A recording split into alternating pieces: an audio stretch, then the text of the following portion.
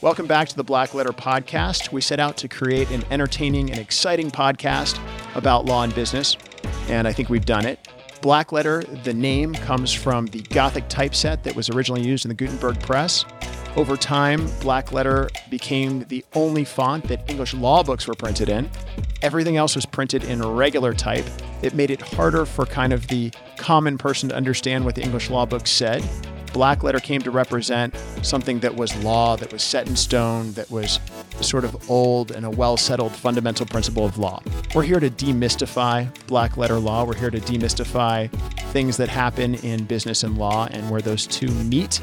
And I hope you have fun listening. So welcome to the Black Letter Podcast today, a special edition from Engine Company number 12 in Washington, D.C. I'm Tom Dunlap, your host and former Army officer, and that's only apropos because today with me I have Mr. Bob Edinger. Bob is the former Deputy Chief Counsel and Interim Chief Counsel at the CIA. So he did lots of secret stuff. Some would say he killed Osama bin Laden. He might not, but I like to say that because it sounds great. He's involved in that. Fantastic. We've got Bob with us. We also have Major General Charlie Fletcher with us today. Major General Fletcher was commanded over 20,000 troops, participated in OIF in 2003, and was the J3 at Transcom for a period of time, and is now with us today at our Association of the United States Army cocktail party, which is where this podcast is taking place. Thank you for joining us, General Fletcher. My pleasure. And then with us is David Verhey. David is, all I can say, and I need David to really introduce himself, because every time I ask him, he's like, God, it's dark. It's so dark. But cybersecurity, Department of Defense. Correct. And was in the Office of General Counsel at the Navy as well. And you were involved in the Bush administration as well. Correct. I believe. Yes. So welcome three distinguished gentlemen, all of whom have always outranked me in the government service. Today we're going to talk about national security and cybersecurity and kind of socioeconomic issues, things going on. Hot button issues like China, Hong Kong, things that are happening on the internet, the global economy. And Bob Edinger and David Verhey lead the practice group at Dunlap Bennett and Ludwig for cybersecurity and national security. And General Fletcher has joined us as one of our guest speakers tonight at our firm's event at the Association of the U.S. Army. So I'll kick it off with, well, let's start with Bob. So we have a kind of a list of questions. I think the first question that I'll address to all three of you, and then Bob, you can take it first, and you guys kind of jump in as you see fit. But we have a global economy. I don't think that's like, I'm not going to ask you, do we have a global economy? That seems stupid.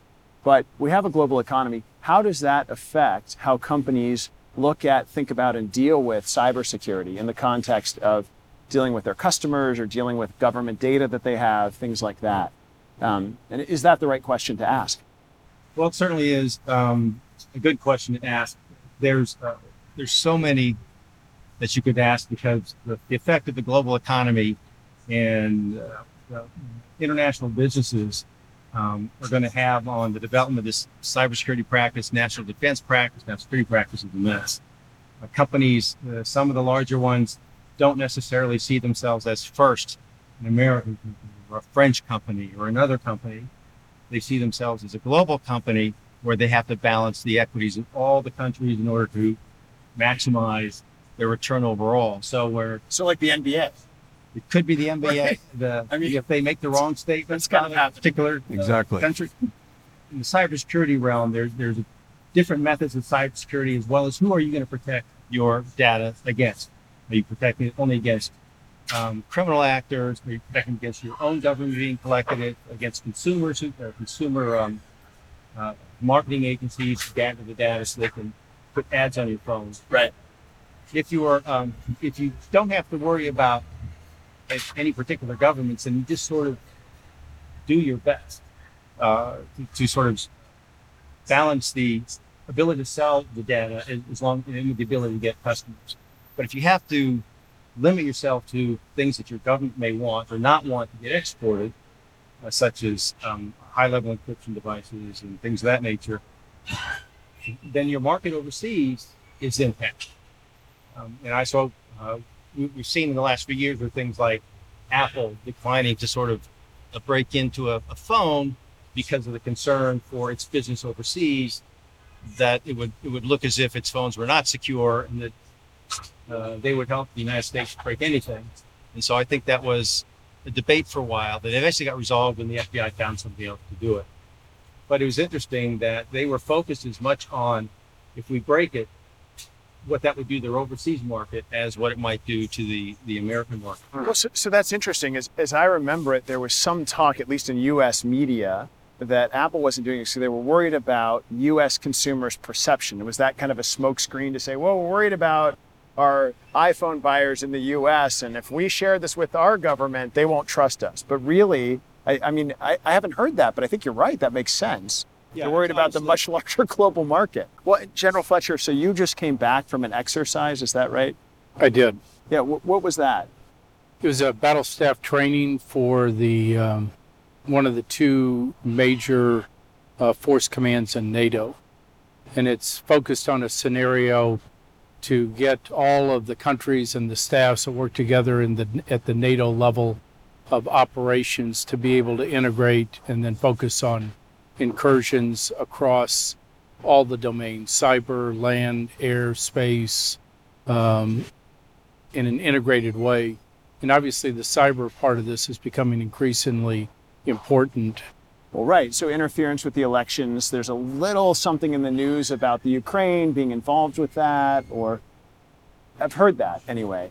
So any talk of that at this conference? You were at this NATO conference, and is there any major thing that came out of that in your view that somebody watching this podcast, if they're a CEO of a cybersecurity company or the CEO of a company that hires a cybersecurity company, like a defense contractor or something like that, any big takeaways from a global perspective, from a NATO perspective, that you could share?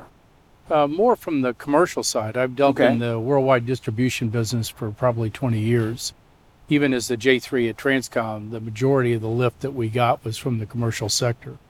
And we in the military increasingly looked at the information management in the commercial realm on backbones that were very established, and to try and expand that to the moving forward in those structures that we had to set up as we So what do you mean by backbones that were established? What kind of backbones? Information backbone, where you have uninterrupted internet, where you have control from end to end of the flow of physical items. Okay. But increasingly all the companies in the world, and who are, as you said, multinational, information is the coin of the realm, and managing that is more and more the differentiator in business.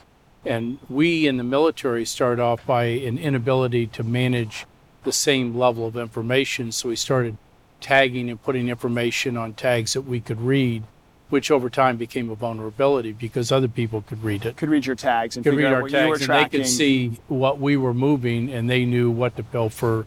We saw this in Afghanistan. We saw it in all over Asia as we were moving. But increasingly with these companies, we're seeing that the attacks against their networks are impacting the global economy in terms of their ability to manage their own assets and all of the elements there. So you have an offensive aimed at networks that are both military and commercial, but the commercial directly impacting the military. So that's kind of a without door. attacking us directly. Right. They do it by attacking those things that keep us in business. Okay. Well, so David, can you tell us what steps could a company take to get ahead of that? I mean, you're a commercial company. You have to worry about your data. You can't. We've obviously got ITAR and we've got export issues with data, but your data's all over the place when it's on the internet, right? Yeah. How does a company get ahead of something like that from a practical standpoint, from a legal standpoint? How do those two things interplay? So practically and legally, Tom, right at the outset, all companies have to understand that they are part of a vast information network that's undergoing really a global revolution right now. And that global revolution is described really best in one phrase, is hyperconnectivity. Okay. So if you are a company even doing a small amount of business over the internet, you are connected to that system, which is global in nature. And so as a consequence, if you understand as a company that your intersection with that network then exposes you to a whole realm of threats, the very threats that both Bob and General Fletcher outlined, That's the first step. Understanding that you're not an island in and of yourself. Just because you're not a global bank doesn't mean that you won't potentially lose important company resources and proprietary value if you don't protect those resources. So number one is understanding that. Second is getting a clear sense of what your exposure is as a company. So that's what we call the assessment phase. And without being too detailed in that, it's just understanding what's going on in your own household, so to speak. And once that is then determined, then you can take the steps to proactively go against those risks.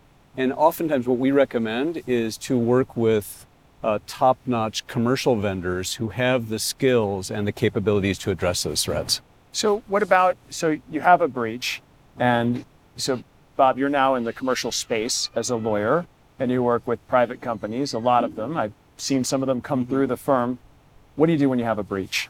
What's the first thing? What are the kind of the things you need to worry about? And what is a breach? Well, let's start with that. I mean, so this is basic level stuff. What is a data breach? I mean, I know that I get free like credit monitoring from the government because my name was on a computer at the Veterans Administration. Like you probably get it too, General Fletcher. But so that was a breach. I get that. But what other kinds of breaches that aren't so obvious? What is a breach?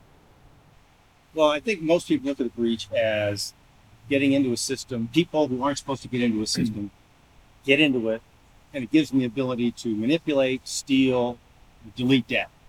So hacking is sort of the common term for it. But a lot of it that people have to watch out for is companies that can get into your system. You don't know they're there.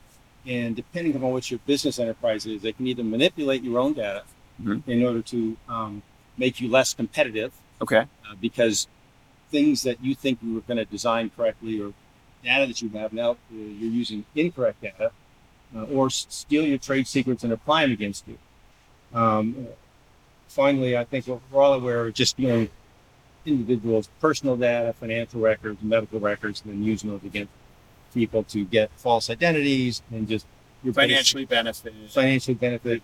And so I think, a breach is, I just look at it as somebody getting into your system who's not supposed to, and then that's a breach. But the breach by somebody who then can manipulate your data, steal the data, destroy the data, things of that nature, those are the things that most of our laws are written for. As you say, what the first thing you need to do is you need to make whatever notice requirements you have based upon the type of data you have. The statutes have different time elements for the type of data, whether it's medical or financial or other data.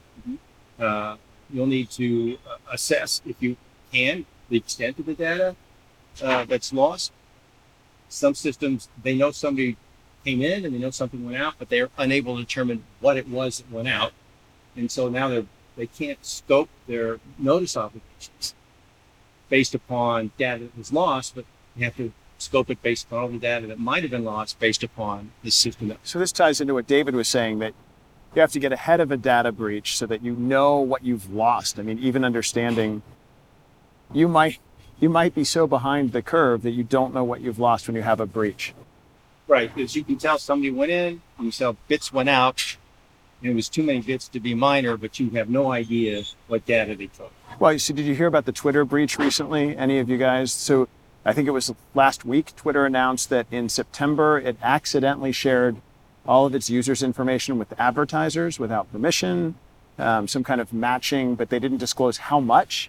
And I assume that was either a lack of knowledge or a lack of willingness to tell you that it was everybody. I don't know if you have any theories on that, but how would something like that, Twitter, commercial enterprise, microblog site, and all of its, seems like all of the posts at least are public, but what data could they have lost? What risk is there to people who have Twitter accounts, for example? I mean, I know that's not a company thing, but what risk is there to Twitter in losing all of that data? Well, Twitter relies upon advertising, which relies upon the number of people come in and use your service. I think people like to use the Twitter service because it's an easy way to communicate. Many people are on it, but they have the feeling they don't want people just collecting stuff about them off it just to collect Right. it. It's just they want it to share thoughts. But everybody's got an account. There's some level of personal data with that account, but however minimal Do it they is. have the president's credit card? I don't know. I guess I don't we'll know if find the out. president has his credit card, Yeah. because he probably doesn't need one. Yeah, fair point. Well, somebody's paying for its account somehow. So, so some other questions. Let's talk for a second and open to any of you guys. What about China? So, how do we deal with the fact that there's been a trade war and there's been some settling of the trade war, which is ostensibly good for at least our stock market. But how do we deal with Russia or China or what has historically been I don't know if we'll call it the opposite side of the coin from the United States in terms of the way they look at politics and policies, but they're a vital trade partner. Like we sell so much stuff to them, they sell so much stuff to us, and yet there's this whole cyber thing going on in the background. And I don't even want to try to quantify it or say what it is, but can you guys speak to China? Like, what is that? What is China? What is going on with China in the cyber space, in security space? David, you look excited. Yeah, so when we talk about China's economic activities, it's primarily taking place inside the cyber domain. And cyber domain, of course, is that digital domain that we all work within. Alibaba, the exactly. Government, right. And China's primary challenge to the United States is as a competitor globally to dominate economics throughout the world. But beyond that, to introduce their vision of how society should be governed or not governed. And so that's really the challenge that's outlined in the National Defense Strategy that's so different than the way we've thought about things in the past, that China is actually a revisionist power. They would like to see their vision of society, which is authoritarian in nature, that's state-centered, that doesn't have the same appreciation for individual rights, really control how business and politics and geopolitical relationships are conducted. That's a challenge for the United States because as a country that's based on the rule of law, we protect our intellectual property, particularly in a way that China doesn't necessarily respect. So, as a consequence, we are now in a situation where we're not only in a trade war, probably a Cold War to some extent, but also even recent reports have suggested that China's theft of U.S. intellectual property is valued at somewhere upwards of $250 billion to $600 billion per year. And how do we actually address that issue in the context of a relationship that's mutually dependent? Well, so let me ask you something. In that context, China does have, you have to admit, there's innovation there. They are part of some of the biggest companies there. And dare I say, Huawei, ZTE, some of these companies are part of SEP, Standard Essential Patent Pools, for something like 5G. I mean, let's talk about that for a second. A big chunk of 5G technology was invented and owned by Chinese companies, and invented and owned by Korean companies, and invented and owned by US companies and Japanese companies. They're all in these patent pools that make 5G work. So setting aside the fact that there's certainly disagreement between China and the US on China taking intellectual property, things like that, but how do we go forward in using a technology like 5G or something that requires input from all sectors? Because they have money and they're inventing stuff. It's not all taken. So how do we do business with that? I mean, it's a different socioeconomic view, it's a different political view, it's a different worldview. I mean, how do we make that work? Because we have to make it work at some level, right? I'm not saying we have to, go over and have like a slumber party, but we have to have some kind of agreement with them. So what is that agreement? Solve the China trade problem. Let's do it. It's got to be a coalition of the willing to find an agreement. And we've got the U.S. view of going after China may be seen in Europe as a U.S. view to make the U.S. the predominant force in this. And I think we've got to be very careful the way we approach it to make sure that our risks are seen and shared by our allies as we go forward, lest we lose them as we try and fight what is obviously a very concerted and organized effort.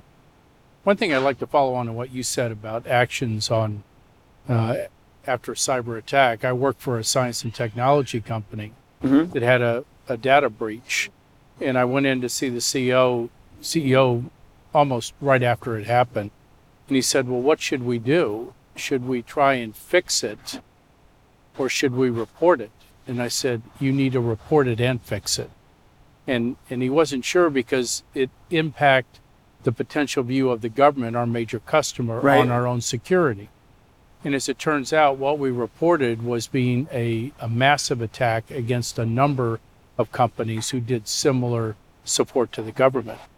And I think that understanding that you need to report right away, and you got to do that while you're protecting and shutting things down and assessing what you've lost and assess Well, what may have isn't been there a legal compromised. obligation? I mean, David and Bob, isn't there a legal obligation, a statutory obligation? If you have a breach, you have to report it, don't That's you? I mean, correct. particularly if it's government data, But Yeah, is that's it the first thing you do? right? And We that's certainly really have to the point. assess. I mean, so what is the first thing you do then before reporting? Well, you've discovered you have a breach, and I would suggest you report as you are progressing. Because if you don't, it could be hours and days. So actions by in then- parallel. Yeah, Actions in parallel. Absolutely. Report, take action. You're not reporting and then doing something, Yeah. or doing something and then reporting. You're taking, doing all of these things at the same time. So I guess that goes back to your point of getting ahead of these things. So let's talk about one more hot button topic at least. So we have to talk about Russia and the Ukraine and I guess the upcoming election. Like, what is there a fear in the intelligence community? I mean, you guys play in that space. Certainly, Bob and David, you guys do in your practice. And General Fletcher, I don't know how much you have outside of the military, but there's a fear in the press that our election's going to be influenced by outside powers, whoever they may be. How real is that threat? And, what can we do outside of the government to be aware of that or combat it? Like, what's going on there? I think the threat is very real, and it's. I think most people, in their mind, are thinking they're going to hack and change the votes, which is not the real threat. The real Right. threat is that they are going to. It's an information warfare attack based upon where they perceive to be fissures in American society that favor different candidates and play on misinformation to drive those visions even deeper. I think countries may favor certain candidates over another. That's hard to say, but the more dysfunctional we get, the less likely we can quickly react to something they want to do on the international stage because of the executive and Congress can't agree, the American public can't come to a consensus. That benefits them, so they don't have to, in the end, influence the election. They just Right. have to create Fissures. fissure. You mean directly, because they don't have to change a yes vote to a no vote or a vote for this person to a vote for That's that person. correct. They have to influence you to say, this person did this, and it could be false information. It could be true information, but they just have to create influence. So devil's advocate question for you guys, for all of you.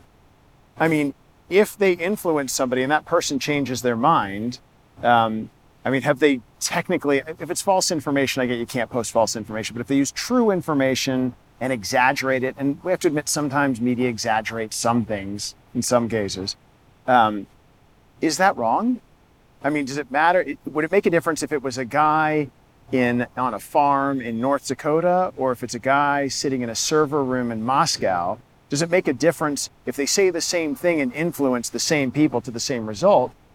Is that the difference between a national security concern and is the other one a domestic security concern or not a concern because that's an American citizen?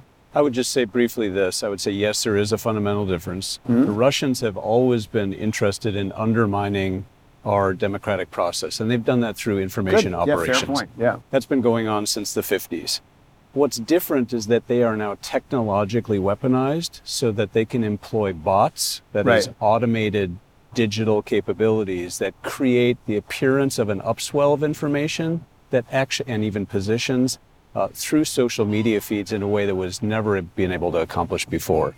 It's the scope and the depth of their reach that's most troubling. And then beyond that, they also have the capacity to shut down various aspects of critical infrastructure that are critical to supporting vote delivery and mechanisms. So Homeland Security is charged with the responsibility of protecting our electoral process through the state voting process, and they are working to that end. But the Russians have those capabilities. But those Gotcha. same capabilities that are attacking the information infrastructure of the debate that goes on in a democratic forum are the same sorts of capabilities that they're applying against infrastructure of telecommunications, of what they've Georgia. done in these countries. When you look across the countries in NATO in Eastern Europe, they see Russia as a threat across the entire spectrum of operations, cyber, physical, and they know that they will attack any place. They'll attack physically, they'll attack with cyber, They will come in and turn off the lights, they'll turn Right. off the water, they'll turn off everything. So I think what they do here is just one part of the spectrum that they can see. They're going to test and see what they can manipulate here. So kind of the summary of everything so that we can get to our cocktails today, gentlemen, is that it sounds like cybersecurity is a global issue, but a domestic issue equally. In other words, if you're a domestic company and you have a website and you do anything on the internet, you're in the global economy. So you have to deal with global cybersecurity issues. And cybersecurity isn't something that is just for huge companies. It affects everyone. And track and report and manage. So get ahead of threats. And when you have a breach, hopefully you're ahead of that breach, but report and act on that breach immediately at the same time. No delay. Any other kind of big summary points that I've missed? And I guess we could say that probably Russia's not our friend is probably a safe one, but any other kind of overarching themes for today that you think we should bring up? Have we covered it? At least in summary? I know we'd need 400 hours and 300 people to cover it, but any other big points? There's not going to be a single regime everybody's going to have to adhere to. Even with the United States, states are going to pass their own regimes and laws for how you deal with cybersecurity and privacy laws. And you've got the European Union has a data protection program and scheme that's different from the United States. Yep. That's going to be different from others. So the transnational business, the global market, is going to have to adapt itself to systems that can adapt to all these different legal frameworks. Unless there's going to be a treaty one day that people actually adhere to, and that would unify, even within the United States, a single standard for data security. But we don't have that now. We certainly don't. So we need that. So I think that's the big takeaway is So we need- uniformity is a vulnerability. Yeah. The more different ways you do it, the harder it is to attack you. So there's a real balance here that you Yeah. have to go after. The last thing I would say, Tom, is that information security and data security have to be part of a business's concept of their valuation and profitability. If that's not actually part of the business model and a measure of success, you already are going to be falling behind in the market. Great. Well, thank you, all of you guys, David, General Fletcher, and Bob, for joining us today. That's all for today's episode of Black Letter. Thanks again for listening. Join us next time when we talk about more Black Letter issues in creative ways. Make sure you subscribe to the podcast on iTunes and Google Play so you never miss an episode. And to catch us on video, check out our website at blackletterstudios.com.